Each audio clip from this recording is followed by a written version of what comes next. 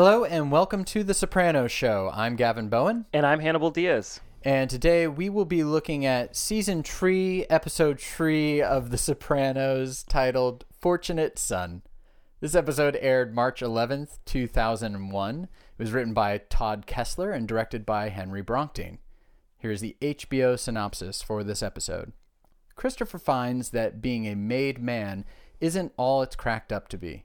Meanwhile, Janice moves into her mother's house, where she soon gets a leg up on Livia's former housekeeper. A leg up. Leg up. How funny, HBO. Yeah, they snuck that one in there. They did. This was a big episode. Yeah. A lot happens. A lot. Yeah, they pack so much in. I love this episode. I think it's, fantastic. It's probably my favorite episode of the season so far. Wow. Well, 3 to go off of, but only yeah, 3. No, for sure. It's a good one. Yeah. And it kind of centers around part of it with Christopher becoming a made man. Yeah, finally. So, we open up and he gets the call from Paulie. Paulie doesn't say exactly what's happening, but he hints strongly that it's time for Chris to get his button. And, he's excited. Aid is excited, getting ready to go. And then you get that little seed planted of, concern or worry from Aid. From right? Adriana, yeah. Their chemistry is really growing. Yeah. I mean, if it could grow anymore, they're already very strong as a couple, and as actors playing off of each other. But you could see that the chemistry is growing there for sure. Yeah. I mean, in general, I think that part of the reason why I like this episode so much is that I feel like it represents a real maturity for the series, kind of arriving sort of at a level of density that it would sort of carry on for the remainder of its run. First season, second season, obviously classic seasons, but I feel like it's really starting with this episode and going forward that it's this is what I define as The Sopranos. I don't know what it is. Interesting. Maybe it's because every storyline kind of feels like it could every storyline in this episode feels like it could sort of be its own episode separately. Yeah. And yet we get them all stacked on top of each other. Yeah, we do. I think that's really cool. Yeah. The other point I was going to make about this opening is just how Adriana was going to make Christopher cheese dogs. I wrote that down. You wrote down cheese dogs too? Yeah, I wrote down cheese dogs. Yeah. How could he leave? Yeah. For cheese dogs. Well, when you're going to get your button, you got to, more important things. She has to keep the cheese dogs in the fridge, I guess. He can have celebratory cheese dogs when he comes back. Right. Yeah. Well, he meets Sil and Paulie in a parking lot, and they pick him up, and kind of right away he does know what's going on, especially, we just jump right into it, some basement and some building somewhere, and we get that funny line from Sil. He says, "He sat on one ass cheek the whole way over." Nobody fucking movies, that's his problem. The line's funny because they're basically laughing at the fact that he thought he might be whacked on this ride. See, and there was a little bit of theater when they picked him up in the parking lot, right? For sure. Because, it was Sil who gets in the backseat, or Paulie gets in the backseat. Paulie gets in the backseat. Yeah, Paulie gets in the back, Sil drives, and it's that's odd. Why would, he be sitting behind him? Again, is it kind of like a Godfather thing when they take the guy out, in the weeds to whack him in the first Godfather, and there's a guy sitting behind the guy that's going to get whacked? Maybe that's just a thing. But yeah, part of it is this really great thing is about to happen to you, Chris, but we want to make it interesting a little bit, For and sure. Of course, Adriana did sort of plant that seed in his head too, in her, opening scene with him, where she was like, "Oh, I'm kind of worried, that." Here's another mob movie reference, because that's how Pesci gets killed in Goodfellas. They say, "Hey, you're going to become a made guy," and then they bring him to the making ceremony, and then once he walks in, he realizes he's getting whacked, and then they kill him. Gotcha. Yeah. Okay. That's probably what it is then. That's probably where the feeling comes from, because they repeat the line, "You've seen too many movies." Exactly. Right. Christopher says that to Adriana. Yeah. And Tony says that to Christopher when he comes in. Seen too many movies. This kid's seen too many movies. Exactly. Yeah. But yeah, let's get into the making ceremony. What'd you think of this ceremony? Very serious, very traditional. Emphasizing that snitches will get stitches. I mean, that's basically what it is. A very clubhouse pack. Don't the family comes first before anything else. Yeah, Or before own your family. wife. Yeah, your wife, your kids. Yeah, before everything. I mean, it's a cool thing in a way because this is really the only time that they acknowledge what it is that they actually are a part of. It's taboo to use the word mafia when you're one of these guys. I mean, the closest they ever come to acknowledging it is this thing of ours. Right. But they never call it anything else. I mean, that's part of the deal is that you're supposed to act like it does not exist. Mm-hmm. Yeah. And then we get Christopher seeing a raven Right. outside of the window. Yeah. And of course, traditionally ravens are seen as bad omens. Yeah. Harbinger of doom. Right. In mythologies and legends. And so he's a bit shaken up. Mm-hmm. Because he sees this bird and then it suddenly vanishes as the Yeah. ceremony wraps up. Right. Exactly. So, yeah, that is a bad sign for anybody who takes that literally.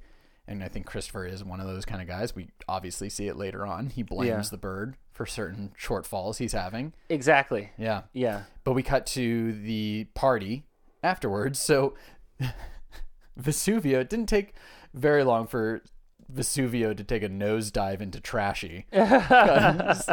Apparently Charmaine is just not aware of what is going to be present at Vesuvio's during this party. Yeah.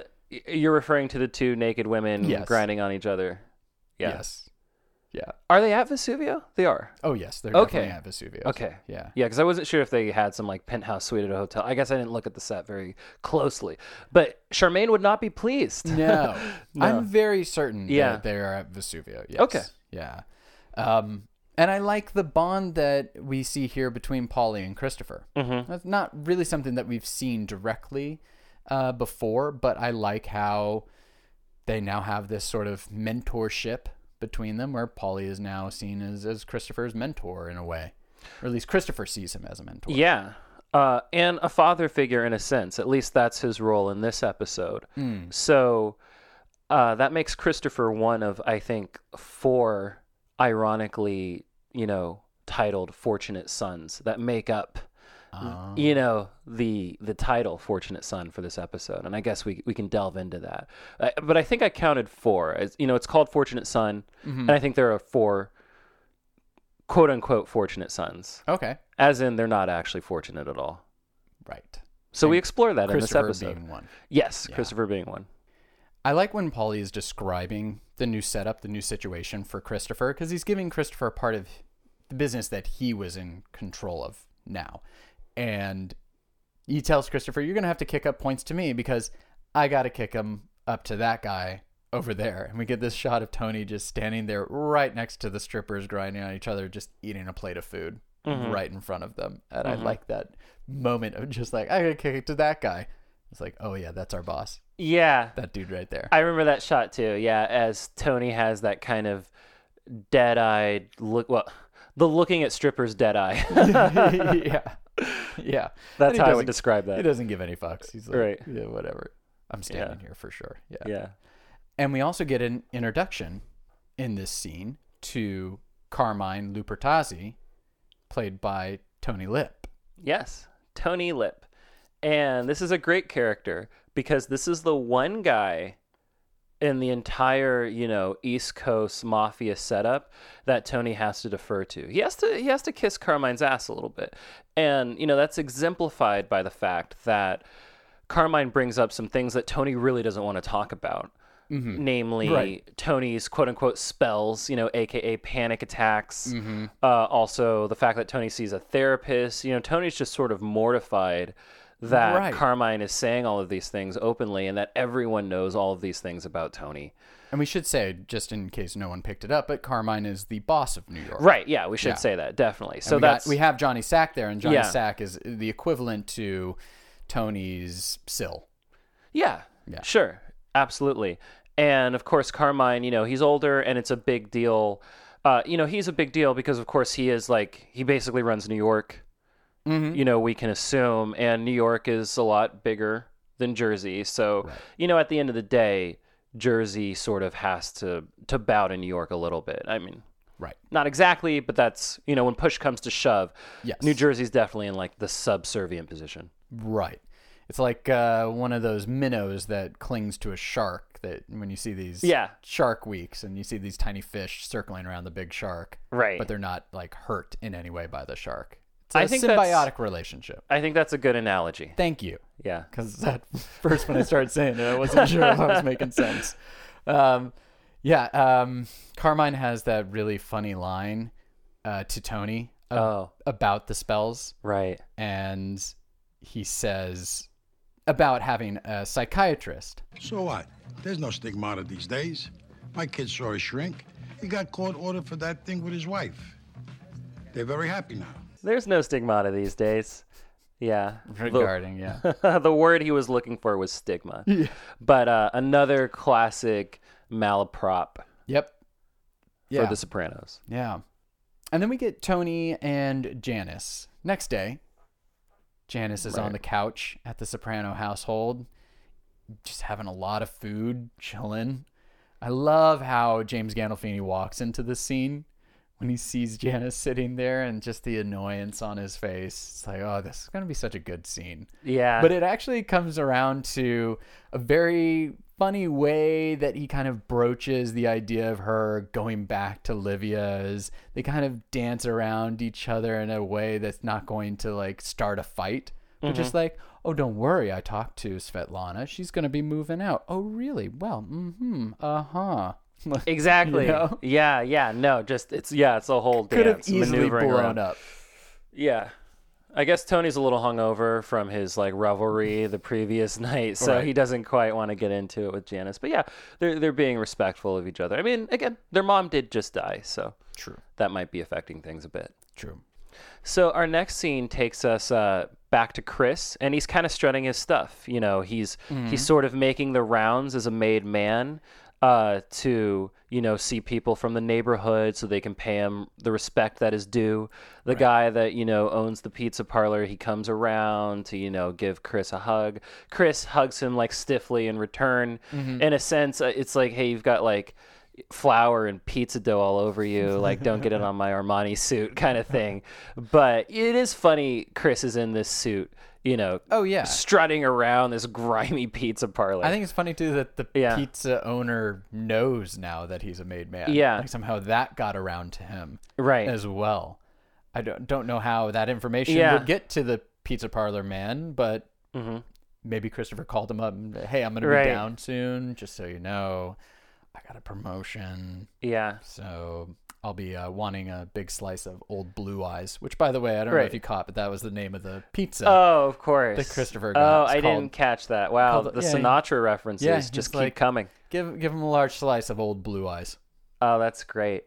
Yeah. So this scene with Chris does lead into what I consider to be kind of the true introduction for Jackie Jr. Yeah. He really hasn't. He's just kind of been on the outskirts this whole time. Yeah. And he's being a bit of a prick, Jackie Jr. Yep. And he has rights to be upset. He doesn't have a clue what happened to Richie.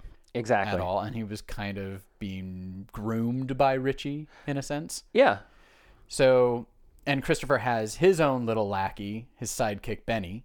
Benny, yeah, played by Max Casella. He's a great actor. He's been in a lot of things. He's been in some like Woody Allen movies, I think. But yeah, he's a nice presence. Yeah, and he actually kind of sticks around in this show for a while. Yeah, I like that too. And I like how this kind of all ends in this scene because Christopher quickly realizes he really shouldn't be coming around these places anymore now that he's a made guy. At least not in his suit.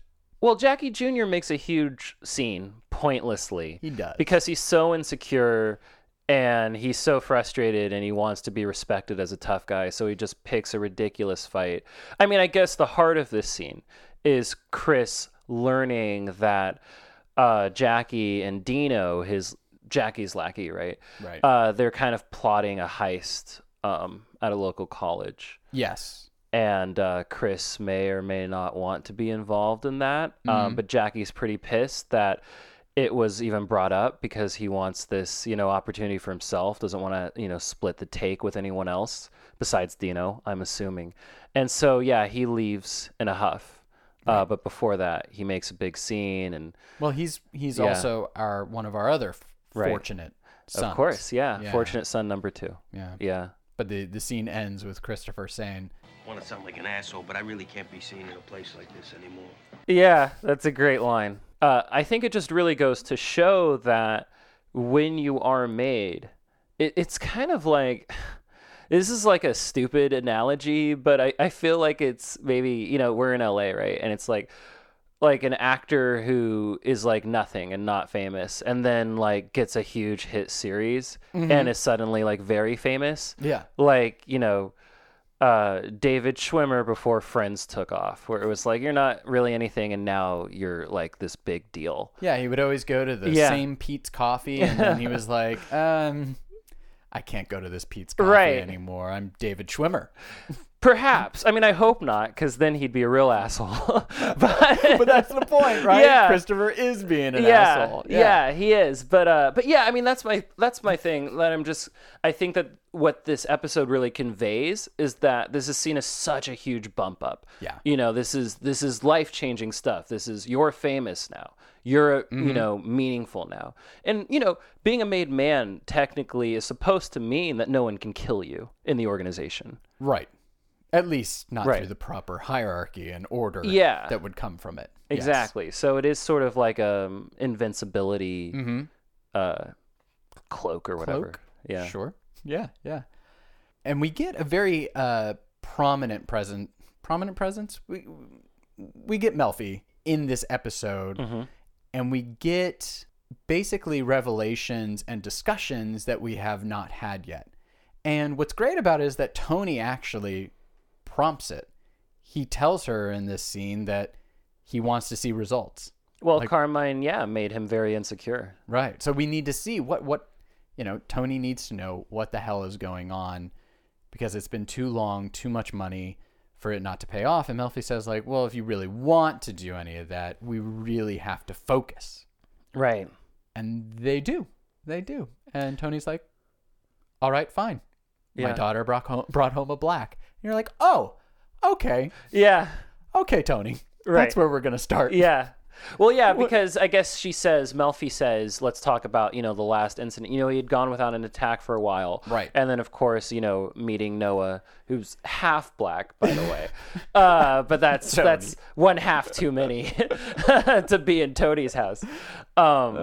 That obviously drove Tony to pass out flat on his face, in the previous episode. So, it's a big deal. And Tony's tired of these attacks and, just tired of the fact that, I just made the connection at this very moment that the reason why Carmine is hitting that point so hard of like, oh, what's going on with your spells and what's going on with your therapist and take care of yourself is that, perhaps word got out somehow that Tony did have the incident in his home, which after Noah. Maybe no one knows why, but they know that it happened, that he had a panic attack recently. He did cut himself, so he visibly had a cut on his arm. So maybe that's what it is, too. Maybe. Also, we haven't seen Carmine yet. Maybe Tony hasn't had a proper, time with Carmine for Carmine to be like, by the way, I heard about all your spells. Right. Yeah, yeah. No, it didn't make it seem like Carmine was talking about the present, not the past with spells. So you might be right on something like that.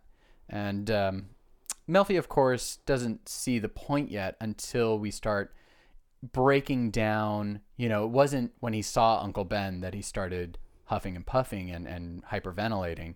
It was the meat. Yeah. That's when he started to feel it. Right. And I like how these two episodes are tying together.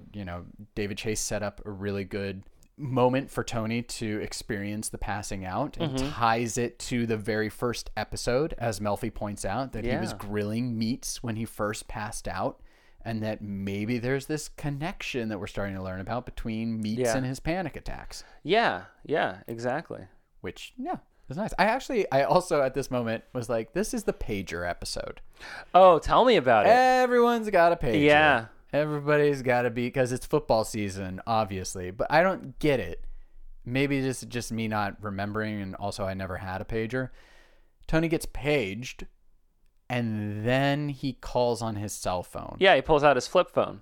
So why not just call his phone? Right. I don't get it. Yeah, I don't get it either. Yeah, maybe someone who was communicating heavily in the era of pagers could kind of tell us about this. Did you rock the pager and the cell phone at the same time? Let us know. Yeah, please let us know. Let us know. I mean, if you were a doctor, maybe. But again, I don't see if you have the two. Anyway, right. Not a big deal. We will move on. Let's This is move the on. pager episode, though. Yeah. And we move on to Chris. You know, he's having a rough start at this whole maid guy business. And he's a little over his head. His head for football season. Yeah, exactly. The sports book that he's taken over from, Polly, we're getting a little bit of a, like, be careful what you wish for, mo money, mo problems type situation with Chris. This is all that he wanted for so long. Yeah. And now he sees, it's actually a lot of responsibility. It's a lot of pressure that I didn't have before. I mean, I guess it's just like any other promotion in a sense where, there is a bit of a learning curve. And it's like, yes, the benefits are greater. The respect is greater. This is what I've been driving towards. But now that I have it, I'm accountable in ways that I wasn't before. And that makes me feel uncomfortable, Yeah. And so that's what Chris is dealing with when, the Oregon game doesn't really go his way. And, he's not going to be raking in the profits that, he needs to rake in every week. Yeah. And he later shares that with Tony. Right. Like, it's a rough start. Yeah. That's all. And Tony's back at cooking meats. Yeah. Right That's back at very that. significant. Yeah. He's out there, manning the grill as he does. Right. And I really like this conversation. The dimension between Tony and Chris, and also Ralphie is there, and also AJ is there, and they're all kind of around the grill, and Tony is sort of, pivoting between the three, with the three different dilemmas that each of them represent. Chris not bringing in enough money, that's a disappointment and that's a problem, and he needs to step his game up. And so Tony kind of lets him know, yeah, you got to step it up. And then Ralphie is there, who, Tony is obviously just super wary about anyway. He's just always, since we got the introduction of Ralph in the previous episode, as we mentioned last week, there is that, what? Dandy. Yeah, the dandy. Yes, we mentioned that. Oh, we did. Okay, you were meaning something else. Ralphie the dandy. But I mean, also it's just Tony doesn't really trust Ralphie, or he wants to keep his distance a little bit. And that's going to be hard Yeah. because Ralphie is now with Rosalie April. Exactly. And he's complaining about Jackie Jr., who he feels like, now that he's with Rosalie, Right. he has a shared responsibility in making sure Jackie's not a fuck up. Yeah. Which is what he says. Yeah.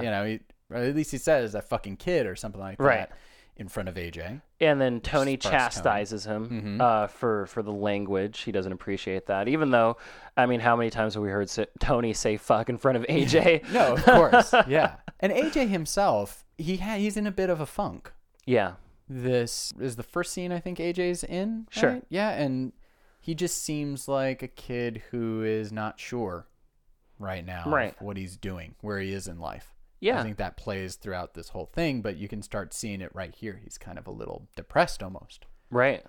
Well, he's also a fortunate / unfortunate son, clearly. Number 3. And number 3. And then there's that moment when Chris brings up the fact that, the heist wheels are sort of in motion. He alludes to it. Tony knows right away that, this is not for AJ's ears. And more importantly, and I like this little detail, AJ doesn't even need to be told. He's like, they're probably about to talk about something that I'm not supposed to hear, so I'll just take myself out of this situation. And he walks away. Yeah, well, it's important for Tony to hear too, Yeah. because Jackie Jr. is part of that, hanging out with undesirables. Tony does not want Jackie Jr. to be a part of it. I think it's funny too that Chris says he calls Jackie Jr., the boy king. What does he call him? He calls him, he mispronounces heir, and he says the heir apparent. The heir apparent. Yeah. Yeah. Yeah, which is kind of weird to say to Tony, because that would mean that he would be usurped by Jackie Jr. in a sense. Well, yeah, that's a funny thing. I mean, I guess, of course, Jackie April Sr. was the original boss of Jersey, right? And Tony was under him for the first few episodes of the series. I think that part of what's going on with Jackie Jr. is that he resents Tony and he resents the Sopranos because, of course, the Aprils were dominant until Jackie's dad died. Yes. And so once that happened, then the Aprils, they essentially get edged out a little bit. And now the Sopranos, are the leaders. And so Jackie resents that. But Jackie would be the heir if, his dad hadn't died of cancer. But does it play as a monarchy? Does it go no. paternally through the organization? No, but I think that if Jackie Sr. had, remained living, then, yeah, Jackie Jr. would have had a clearer path towards leadership in the organization. Maybe not ultimately boss. But Tony makes it clear constantly that Jackie Sr. didn't want his son to be a part of it. So, yeah, I guess that's debatable for sure what would have come. I mean, I don't think that Jackie Jr. would have become boss or anything like that. Or, Jackie Sr. would have probably stood, in the way of that. But still, I guess Jackie Jr. is more involved and engaged in this thing of ours than AJ is, for example. Definitely. And so there's a real distinction there. Yeah. We get this funny break with a funny line from Adriana asking, "Hey, AJ, cheerleaders, any hotties, huh?" There's no cheerleaders for freshman ball. She's like, whoa. Yeah. He just kind of just snaps at her. Yeah. But it's so funny. He's just nasty to her, and she's like, really sorry I asked. Right, yeah, no, it's great. And then he gets up, leaves the table immediately to just go stare out the window. Right, but this staring out the window at the pool, or maybe at his dad, whatever it may be, it reminds me, it kind of mirrors how Tony would stare out at the pool, at the ducks, longing for, or, hoping for something good to come. Right. Yeah. Yeah, I mean, we see in this episode, we begin to see a bit of AJ inheriting some of his father's traits. Mm-hmm. Then Meadow calls. Right. Carmela and Meadow have a brief conversation. She asks Meadow if she would like to talk to her father, who is outside. And Meadow says, "Burning a cross?" Right, yeah. Carmela is like, "I do not know what you mean." No, it's funny. So, I mean, that's going to be a thread running through this too, because Meadow is not really on Team Tony right now. No. She was a little offended. Yeah. By some of the offensive things Tony said to the guy she likes. Yes, for sure. And this Sunday dinner ends with Jackie Jr. being quite the dick to his own mother. Right. Not going to show up to the dinner. And Carmela maybe suggests Tony have a word with Jackie Jr. Yeah. Set him straight a little bit. Yeah, heart to heart. Right. Yeah. Well, now Christopher has to bring the money that he has to Paulie, and he's $2,000 short. Yeah, which is a problem. The light bag. I like this scene a lot. Paulie just lays it down, and he's like, "This isn't acceptable. It's not personal. This is just what you have to deliver. I'm not really even mad at you, but the fact is you have to do this, or it's a huge problem. And because you're late, and that's unacceptable, it's an additional $2,000 that you have to pay. Right. So now Chris is really in a hole. He's got to come up with $4,000 quickly. Yeah. I mean, if it was anybody else, Paulie would have kicked the shit out of that person. Yeah. But it's Christopher. Christopher's also made. Mm-hmm. So it's like, it's really got to be a very harsh slap on the wrist. Yeah. For Christopher. And he knows it too. Yeah. Yeah, no, it's a good scene. I like it. I like the character detail too of Paulie. He's awakened from a nap. He's sleeping like flat on his back. Yeah. On top of a cot. Yeah. And he gets up, and then, he kind of tells Christopher what he needs to tell him about, Christopher stepping his game up. And then Paulie goes to the sink and starts brushing his teeth. Right. It's very Paulie. Yeah, the back room of Satrial's is Paulie's little respite. Yes, exactly. Yes, so Tony does meet with Jackie Jr. at Vesuvio's. And just to open this scene, what the fuck is going on with Artie Bucco? His hand gestures are all over the place. Every line he's saying, he looks like a bad ASL interpreter. He is, for every word and every action he is saying, there is a twiddling of the fingers, a rising of his hands, a punching of his own gut, whatever it is. Right. Like he's doing something to act out the words he's saying. Yeah. What? No, I noticed that too. I mean, my that's just God. another great arty detail. I mean, he's such a funny, kind of fun, odd character. And yeah, just the way that, like, you know, he takes a lot of pride in his, like, interactions with his patrons, I guess, you know. Yeah. And there's a little, you know, it's just performative. I don't know. It really is. But yeah, I noticed that too, and it's funny. But then we get Jackie Jr. shuffling in, looking like a giant dildo. Right. Like, I'm sorry, but who is this guy? Yeah. Who is this guy who's just like dragging his feet in, shades on, going to Tony Soprano, who, yes, is like family to him, but is also the boss of the real family he wants to be a part of. You'd Right. think the kid would come with a little more respect. Well, yeah, again, I think it's really just he resents Tony so much because he's like, yeah, you're only boss because my dad died. I mean, I'm not going to give you too much respect, you know? I guess this moment here though from James Gandolfini, boy, like just I love this scene and his performance right here. It's so subtle, but it just, again, great acting and eating at the same time. But these lines here are so good when he starts off by saying, I'm going to say a few things. I'm going to say some bad words. You're just going to have to deal with it. Yeah. I love the beginning of that. Right. And then he says a line that's very interesting because he says, Now I know what you're thinking. You're thinking I clipped your uncle. On the one hand, you'd be a shithead to believe me when I told you I didn't do it. But I didn't. And I got some bad news for you. Look at me. Look at me. Your uncle was a rat. No fucking way. Sit down. Sit down. Sit the fuck down. tells Jackie Jr., basically convinces Jackie Jr. that Richie was a rat. Right. He convinces Jackie Jr. that he was a rat, even though he wasn't. Yeah, not at all. It's a huge lie. But yeah, I didn't even think about that aspect of things really until I watched the scene that, of course, Jackie would think that. And Jackie Jr. would hate Tony perhaps because he's like, yeah, you know, you clipped my uncle, right? And so Tony deals with that right off the bat, as you said, with a massive lie. But what else is he going to say, I guess?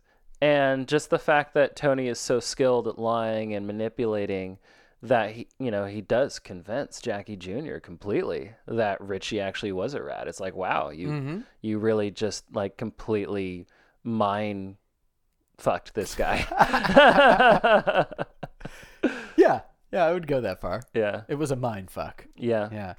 And, he's letting Jackie Jr. know, like, look, your dad didn't want this for you. I don't want this for AJ. Cut to Tony at AJ's football game. Right. We get Mr. Piacosta. Yeah, George Piacosta. From Meadowlands. Right. If we all recall, Mr. Piacosta and his nice portly round self is now just at the football game with Tony. They're kind of hanging out. Maybe they do have like our sons go to school together. They had a moment thing. And now, at the games, you're the guy I can kind of link to. Yeah. Like, we're not going to be friends anywhere outside of this. But when I'm here, you're the guy I'm going to go to. Right. Piacosta. Yeah. I mean, it's all behind them. I guess it was a couple years ago when Jeremy and AJ had their little tussle. So, yeah, this is a good scene. A proud father seeing his son perform well in sports.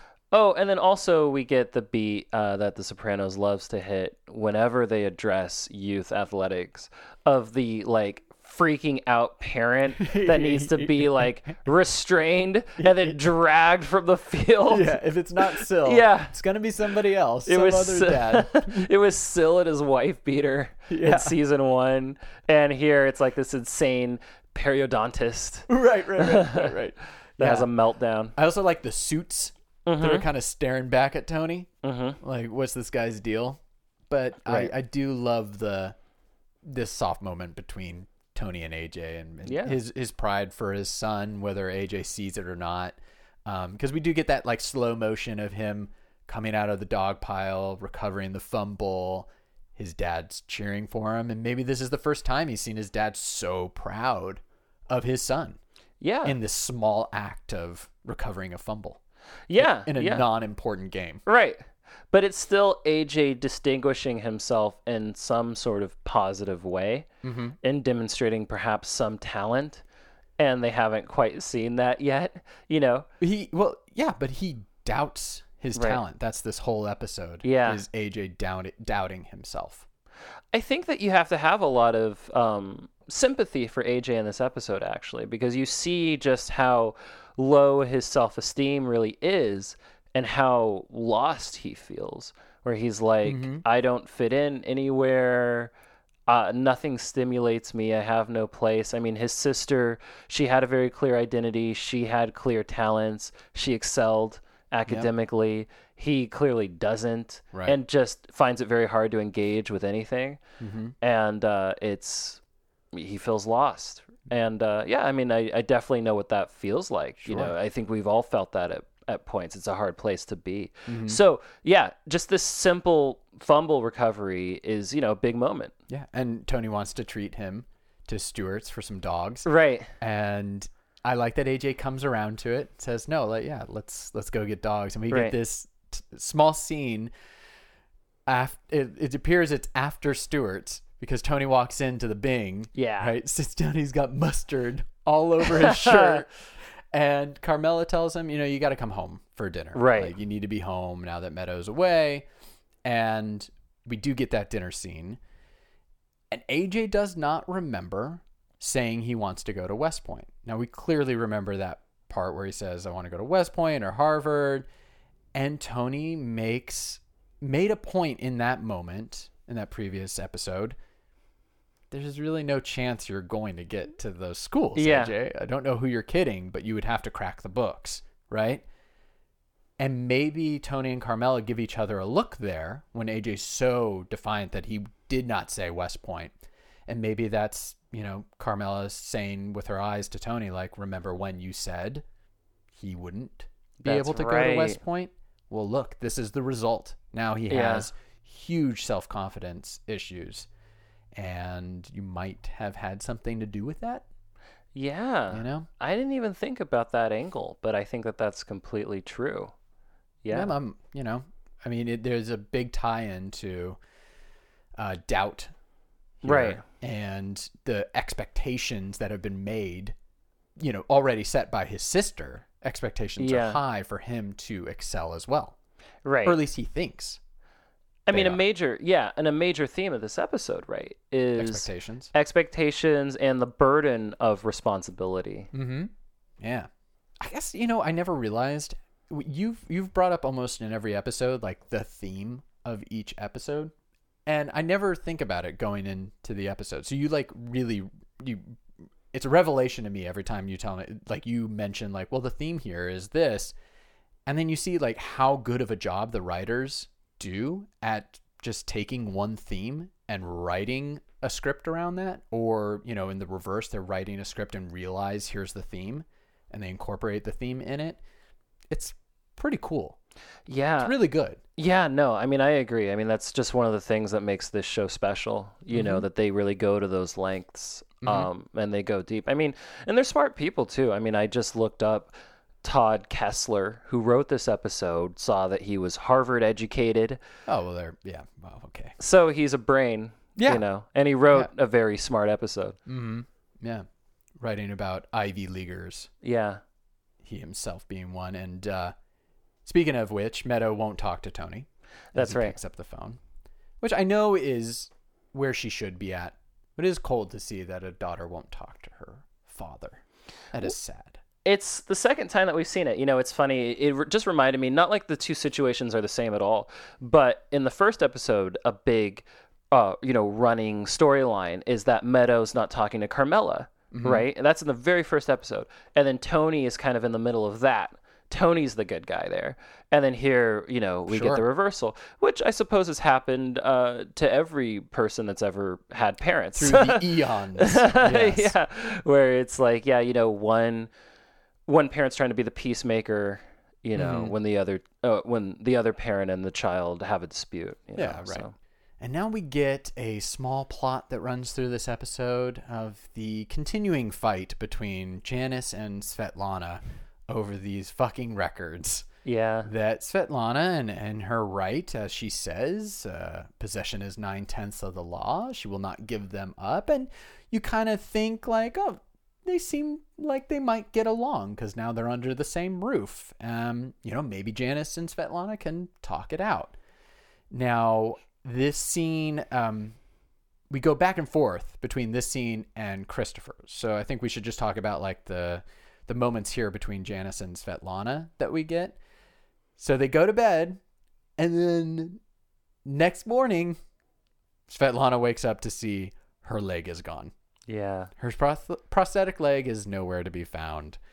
And it's not funny, but it is funny that she's jumping around all over the place. Right. And has to call up Irina.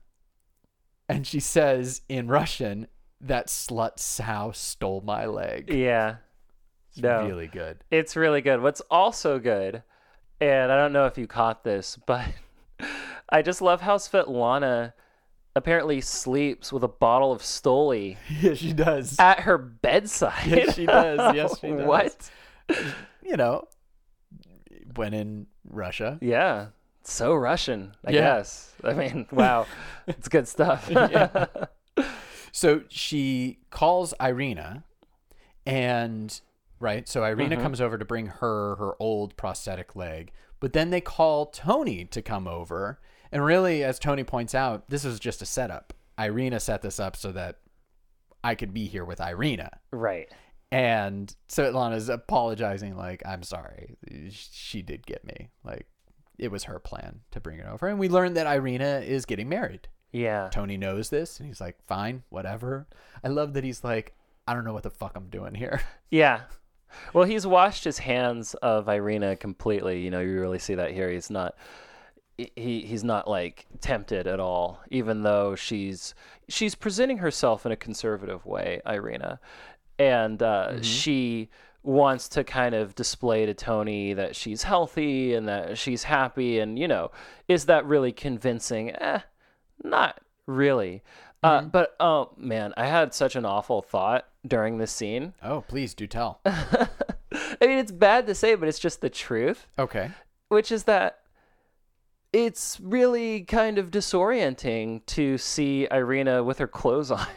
Oh, it threw you off? It threw me off. Wow. I was like, oh, you wear clothes. Because, as the mistress, wow. right, as the former Gumar, we only ever saw her in the context of Gumar business, a.k.a. sex. So she was always undressed. So always disrobed. So to see her robed. So you were expecting, like, she brings over Svetlana's old leg half dressed.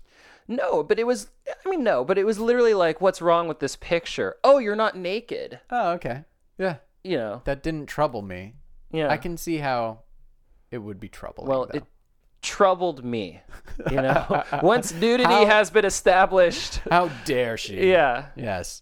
Now, before we get to the flashbacks that occur, we should talk about the breaks that we had in between these scenes from Christopher. Absolutely. So Christopher is going off, blaming the Raven for this misfortune that he is now in and the pain. And it seems that Adriana has extensive knowledge in symbolism and tells him, no. The bird thing is if it's in the house, flapping around. And that's death, not bad luck. Right. Oh, okay. She knows all about it. She knows all about it. And then we get Christopher just panicking, out and about, trying to beat up just junkies and people who might owe him money, just the littlest bit.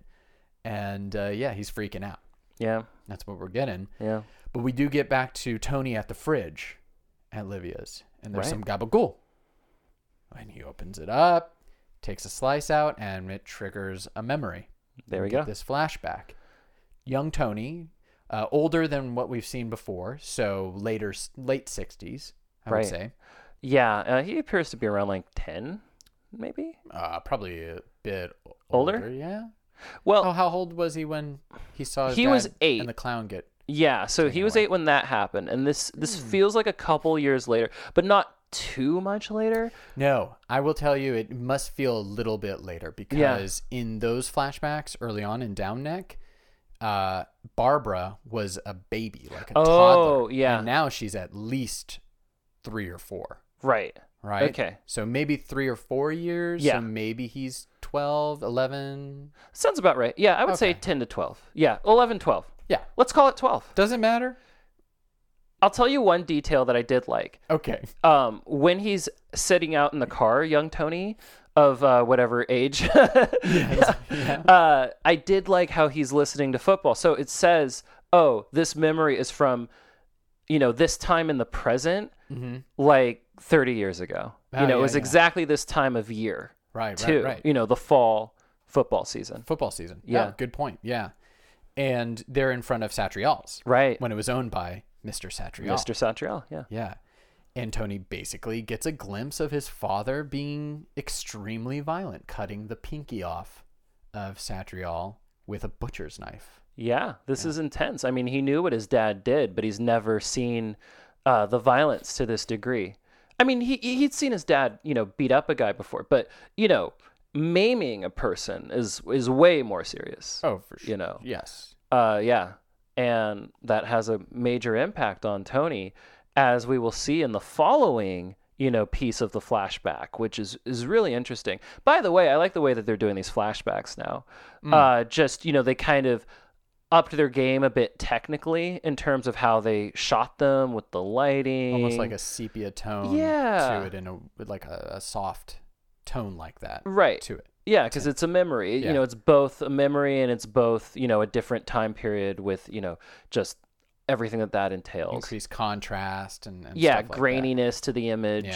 Yeah. So, that stuff is all cool and really helps sell the flashback. Well, we cut back to present time, and he's back in the office with Melfi. Right. And they're discussing this. Right. He's discussing how it actually was a rush for him to see this. He wasn't traumatized. At least he didn't feel like he was traumatized. But as they start breaking it down and we go back to the flashback, exactly, we can see there had to be some lingering trauma. For sure. Deep in his mind, yeah. Because, we get that great moment where it's a little bit surprising, I guess. And I guess this is why I thought Tony wasn't that much older than when we had previously seen him, because he sits on his dad's lap. And I was like, that's very much something that like a younger kid does. Maybe. I mean, it's nothing. It's neither here nor there. That was just the thing that sort of, I actually remember thinking, oh, he can't be that much older. Interesting. Because you don't sit on your dad's lap when you're like 13. Right. I mean, unless you're Gavin Bowen. No. What? Anyway. Moving on. So we get back in the flashback.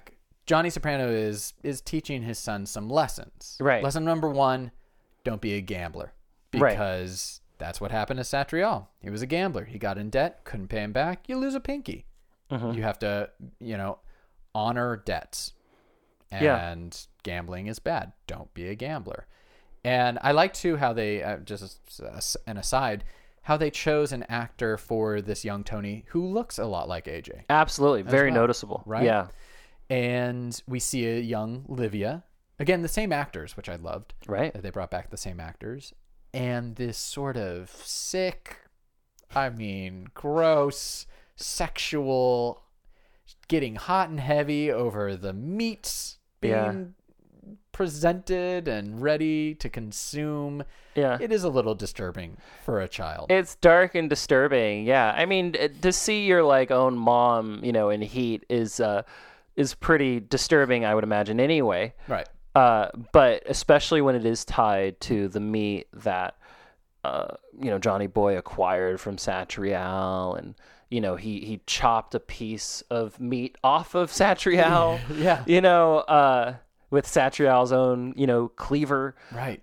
So there's all these little dimensions and ties and the sexuality and the meat and the dripping juices. And, it all just kind of congeals into this, ultimate kind of panic eruption within Tony's mind. And that is when he has his inaugural panic attack. Cracks his head on the table. Yeah. Yeah, so Melfi's describing all this, right? She's Right. explaining this is what happened to your brain. Yeah. I was looking for on James Gandolfini some form of a cut over his head. You know how in Indiana Jones and The Last Crusade they had River Phoenix as the young Indiana Jones, and he had got the bullwhip for the first time, and he's trying to push a lion back with it, and he cuts his chin with the bullwhip. Yeah. And that's, Harrison Ford has a cut on his chin, and so that's like just saying like, oh, that's how he got this cut on his chin. I was Right. looking for a cut over the brow of James Gandolfini, but I did not see one. Maybe it is Right. there and I just wasn't looking hard enough. I'm not sure. I was looking for something like that went just a little deeper. Oh, I like that. That's funny. So you're saying that if Gandolfini had a real life scar in that place, Right. then they were pulling an Indiana Jones in the show explaining Exactly. how that. I like that. I like that Maybe. idea. I'll look like to better think that next he time has to one. see if there is a slight cut over his brow. Please do. I will. But I just like obviously the connections that Chase and the writers are making now. They're weaving this all together. We're getting some explanation finally of where Tony's panic attacks are coming from. Right. We're actually like making progress, as it were. Well, surprise, surprise, it has a lot to do with his mom. Yes. Yeah. This disgusting tie to meats and sexuality is very gross. But Tony has that very funny line where Melfi's trying to explain to him how there's this, sense memory tie to it all. He took a bite of a Madeleine. It's a kind of a tea cookie he used to have when he was a child. And that one bite unleashed a tide of memories of his childhood and ultimately of his entire life. This sounds very gay. I hope you're not saying that. No. Right. She's talking about Proust and the Madeleine cookie and how it unleashes a tide of memories. Oh, God. She's making these references to the wrong guy.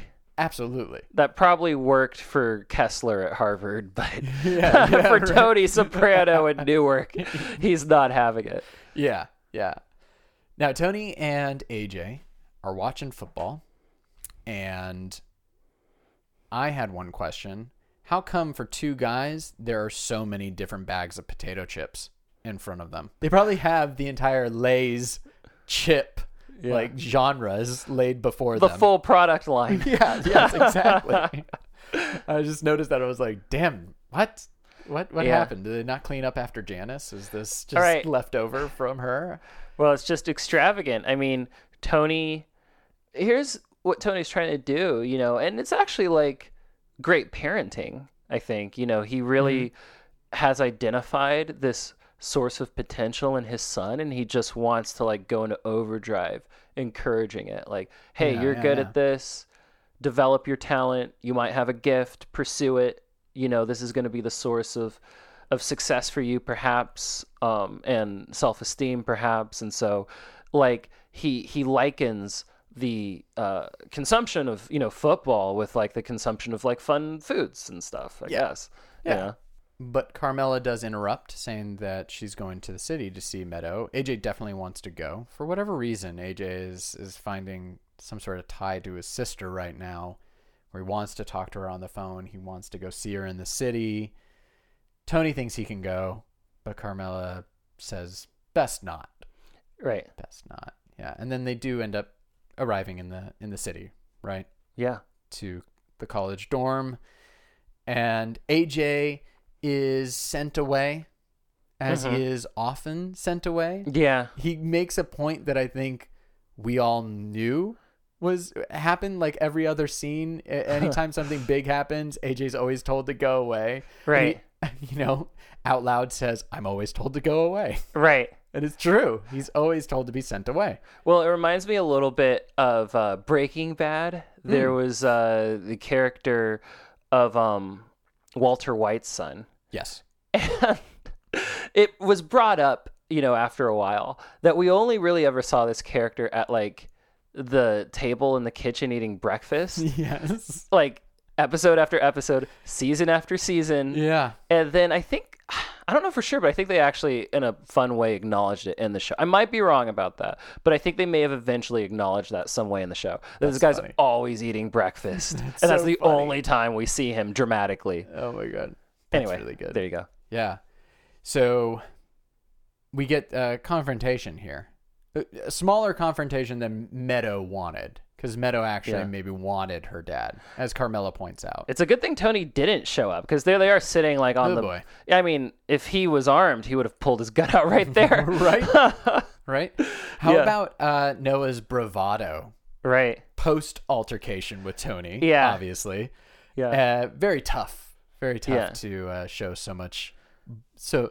such big balls when the man's not even there at this moment. Amazing amount of balls. I mean, because Noah at this point does know who Tony is, and he does know what Tony does. As Meadow points out, maybe he didn't know that when he came over, but now he's figured it out. He knows that dad is mobbed up and etc. It's funny because with both Noah and Meadow, although obviously, they're in the right. Of course. I mean... Yeah, the bad guy is the guy saying you can't be together because you're interracial. Like, let's make that very clear. Yes. However, they're just such brats, too. They are. They're just complete brats. I wrote, there's the Meadow we know. Yeah. Like, when she goes off on Carmela about it all. And I did find it a little uncomfortable that Carmela would ask Noah for some privacy with her daughter. This is a man she's never met, and he's never met her. And if he's planning on making any good impressions, at least with one member of the family, you would think it would be with the mother. And she asks politely if she could have the room with Meadow, and he says that he's not going to move unless Meadow tells him to. Right. That made me, like, pissed. I was like, I'm sorry, dude. This is the mom now. Like... Yeah. Are you going to just alienate both parents at this point? Do you see a future with Meadow now? Like, you think it's just going to be confrontation after confrontation, and you're like, now you're prepared for that? Because I think you're making a mistake here. Yeah. With Carmela. Well, yes. You would think that he would, want to butter up the mom. That is sort of the natural thing that you would do. I guess his thing is, hey, I've achieved a lot. I'm really smart. I don't have to take this at all. Again, that's all pretty true stuff. I mean, and perhaps he's thinking, hey, you're married to this guy. You're probably just as bad as he is. Yes. She tries to make a point, Carmela does, about... Noah, I'm sure you must know what I'm talking about. Coming from a racially mixed marriage, I'm sure that's been a difficult burden to shoulder. Don't slam his family background. Look what you wound up in. Which I'm like, oh, fuck. Yeah. Like, and that's when she does get the room alone with Meadow. And I just love how Edie Falco plays this and how it's written for Carmela not to escalate anything. Right. She doesn't escalate. I mean, she was just insulted by her daughter in front of somebody else. And she just walks away from it all. Meadow tries to get in the last word, but she just walks away. Yeah, and I think that Carmela is taking the long view. She's a woman. She recognizes her daughter as a young woman. Mm-hmm. Yeah, Carmela sort of knows how to play this. Yeah. She's like, this is just going to play itself out. Meadow's not going to wind up with this guy. I know that. I know my daughter. Let's just let it play out. It'll be way worse if we turn it into a whole, race war situation. Sure. And then a shot, of course, of AJ outside of the school, looking at, as he calls them, the freaks. Yeah. The people in college who are studying, who are smarter than him, who are, who have more expectations than he has of himself. Right. And they have like colored hair and they look strange. And it's just like, this is not his crowd, you know? And I think, you were saying that it was kind of odd maybe that AJ would want to be talking to Meadow in this episode and would want to go visit her at school, because I think part of it is he's like, well, where is my place? Is it there perhaps? Is college, maybe for me? Right. Should I try and be a little bit more like my sister? Because at home, I don't feel quite right, and it's, where's my place? Like, where do I fit in? And he's looking around and he's just discouraged. It's like, not this either. Yeah. We'd probably regret not bringing this up, but cut into this trip to the city, we get a shot of Christopher still being anxious about football, like a lot's riding on these games this weekend. But then we get a cut to Junior watching the games as well. Look at your favorite Santa Barbara olive. Leave me the fuck alone. And that's it. That's Dominic Chianese's contribution to this episode. Paycheck, please. But it's great. It really is. Didn't need to be there, but I'm glad that it is. No. It's so good. Yeah. But we do move back to Livia's house. Right. Janice does come back home. We get to see Svetlana's boyfriend. Mm-hmm. And Janice is being a cunt, as Svetlana says. Right. She is really being a cunt. Janice is, she's so funny. I mean, she tried this like super fake nice guy approach, right before she stole the leg. Yes. Didn't get what she wanted. So drugged Svetlana too. That was the point we forgot to make. I'm glad that you said that, because as I've said many times, I've seen every Sopranos episode probably an average of 3 times. Mm-hmm. This is maybe the 4th, I'm guessing. Never did I notice that line until I was watching it for this podcast. Yes, it seems that Janice has a propensity for drugging people that she wants to just leave her the fuck alone for some time. She drugged to her mom. Yeah. And now Svetlana. Right. Yeah. Something to look out for. Well, I mean, I guess the writers are like, yeah, it's funny and it's, ridiculous and it's extreme that she does this. Yeah. But also we need to be able to explain how she's able to get away with doing such things getting as, in the room and taking walking into the room, creeping in. It's not that she just crept in quietly right. and took the leg, and Svetlana just happened to not wake up. She leg was with drugged. Kenneth Cole boot, mind you.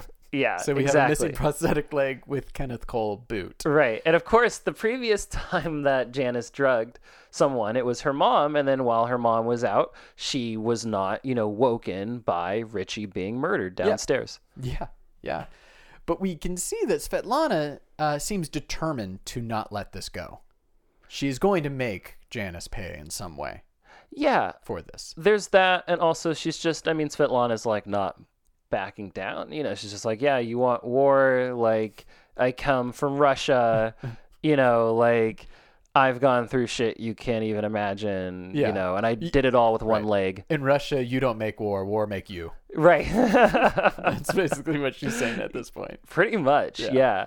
And, it's great. It's fun to see this escalate between Svetlana and Janice just being completely ridiculous. Yeah. Absolutely. This obsession with the records. Right. Because there's obviously no buried treasure, right? There was no will. Mm-hmm. Janice has to get something out of this estate. Yeah. Well, I also think, too, that at this point, Janice just wants to win. Sure. Janice just wants to win. Janice doesn't actually care about the records that much. She just wants to win. Svetlana doesn't really care about the records that much either, but she's not going to be bullied. And that's kind of the dynamic here. Mm-hmm. Mm-hmm. Now, Christopher, being still down, confronts Jackie Jr. about that benefit concert. Right. That he was going to stick up. And so they do just that. Jackie Jr. being the wheelman. Mm-hmm. Him and Benny, Christopher and Benny, going in with scream masks on, robbing a benefit concert. As the guy at the teller's booth says, you're robbing a benefits concert? Right. You know that, right? Yeah. Yeah, just so cold-blooded. But, this speaks to Chris's desperation. And that's why I say he absolutely hasn't made the 4,000. Because this is, I feel, desperation mode. Yes, I totally agree. He does not have the money. Right. Yeah. And so that's why he's here. Would he rather not be here? Probably. But, he's so desperate to make the payment, on time, so he doesn't get deeper in the hole or suffer, perhaps worse consequences, that he is willing to do this. And also, very importantly, go directly against orders from his boss. Yes. Tony said very specifically, do not involve Jackie Jr. in any of our illegal activities. And, Chris has brought him directly into the middle of a heist in which weapons are discharged and they have to flee, at top speed. I like the, little moment that we get here of Jackie Jr. pissing himself. Well, let's face it. That was the worst thing that happened to Jackie Jr. in this moment. Yeah. No other harm came to him, Tony. He's fine. He just pissed his pants. That's all. It's important, just to go to show that, our fortunate son, Jackie Jr., he's not built for this life. Right. He pissed himself, literally. He's all talk. He wants to be the next generation of gangster. Yeah. But he's not up to it. Which is, different from Tony, perhaps, because, and this is something that I don't think I said this before, but when we had Tony's flashback and, little Tony saw his dad chop the finger off and, we get that moment with his dad, Johnny Boy, where Johnny's like, I'm proud of you. Most kids your age would have run from there like a little girl, but you didn't. Now, that's sort of a clue that perhaps Tony, should, from that moment forward, be getting groomed to take over, because he demonstrated he can handle that. He can see that kind of shit, So that's just a contrast that I thought about. For sure. Couple scenes left in this episode. This next one is another dinner scene where AJ makes it very clear he does not see himself going to college at all. And so we leave kind of on that note there. But Chris did get his money, does give his money to Paulie. And I love Paulie's, Chris is just going off like, this is tough. Like, I thought, you're chasing it more than you're actually earning it. And Paulie just says, welcome to the NFL, rookie. Yeah, perfect button on a football themed episode, Yeah. In a sense, football themed. Yeah. Not it's a superficial thing. That was the main theme. That's the main takeaway. The joys of football. Yeah. But yeah, I like this scene a lot because it's a very sort of like neat and tidy cap on what Chris's storyline was in this episode. Yeah. In a way. Yeah. I mean, the real cap comes later, and it's a little bit more depressing. Right. Right. But then Paulie delivers his portion to Tony, and Tony brings this up that all new guys are going to have to be strip searched now, which, just goes to show as a boss, Tony has either a paranoia or just a heightened awareness of how deep, how far the FBI will go, what lengths they'll go to make a rat out of somebody. And so he has to be careful now. So new guys are getting strip searched. Yeah. I mean, you really can't be a made guy and wearing a wire. That doesn't work. Well, tell that to all the rats that we have right now. Like we had who have all been made, I guess. Yeah. Pussy was definitely a made man. Yeah. Altieri. Yeah. Jimmy Altieri was. Right. Is Raymond. Yeah. Rats. Wow. And the entire crux of the, making ceremony is don't rat. And by the way, don't snitch and never tell the cops what we do. Yeah. It's just You're breaking all the rules, buddy. Yeah. The ultimate kind of final beat for Chris is that when Tony gets angry, learning that he's been disobeyed, that Chris brought Jackie along on that heist. He is pissed. Tony calls Chris right away, beeps him. Of course, this is the pager episode, as you said. Yes. And Christopher, for the first time, he's just in bed looking like, like very emblematic of depression with like the covers over his head, just staring out into space. He sees the beeper and he just turns over. Yeah. So now we get the last scene. Right. With AJ on the football team. Do you think that the coach is promoting AJ because of one single recovered fumble, or that he found out that AJ's father is Tony Soprano. Which one do you think is more likely? Well, to be honest, I don't think that the second one is a factor. I don't think that the coach knows or cares, or if he knows, it doesn't influence his decision. Really? So based on one recovered fumble? Well, I was going to say, I never played football. I mean, if you make one good play, do you become a hero from then on? Well, I mean, a fumble's a fumble. If you're in the right place at the right time, you can recover it. Right. Yeah. It doesn't actually show a lot of skill. Tony says, you have a nose for the ball. It's like, well, did he really? Yeah. He hardly played. He went in for one play. Somebody else forced the fumble. Right. He just happened to be in the right spot at the right time to recover the fumble. Yeah. Okay. Well, either way, he's being given more responsibility. Expectations are now high for him because now he's a captain on the football team. And what happens? He passes out. Yeah, his first panic attack. So that's neat. We saw Tony's first panic attack in this episode, and we see AJ, his fortunate son's first. Yeah. Great way to end it. Great way. So our 4 fortunate sons of Christopher, AJ, Jackie Jr., and Tony. That's right. Yeah. Good episode. Loved it. Big episode, yeah. Well, that does it for this episode of The Sopranos Show. I'm Gavin Bowen. And I'm Hannibal Diaz. Join us next week. And as always, if you're enjoying the podcast and want to support it, there are many ways to do that. By subscribing on Apple Podcasts or on iTunes on your computer or at Stitcher. Wherever you can find podcasts really is great. And leave a comment and a review. And then follow us on Twitter at The Sopranos Show. Like we do with every episode, ending with our favorite lines from this episode. I had a favorite line that was part of the realization that Tony was coming to about his mother and her sick sort of pleasure with receiving these meats. And he tells Melfi, What was the only time you could count on her being in a good mood? When the weekly meat delivery from Satriali showed up at the house. Or Fusco, the vegetable man, maybe. Probably the only time the old man got laid. Probably. the 2 times was just the food deliveries. Yeah. Livia receiving the meat put her in the mood to receive some meat. Wow. There you go. Okay. How do you like it? How do you like it? How do you like that? That's my analysis, huh? Go fuck yourself. My favorite line. Yeah. Comes from the top of the episode, and I just thought it was memorable for some reason and sort of silly when Chris says to Aide, The wife of a made guy doesn't hostess. Yeah. Yeah, well, I like that because they're moving on up. That's right. You know? They're not going to be in that bum apartment anymore. They might get a loft. I'm sure it's only going to be happiness for this couple. All right.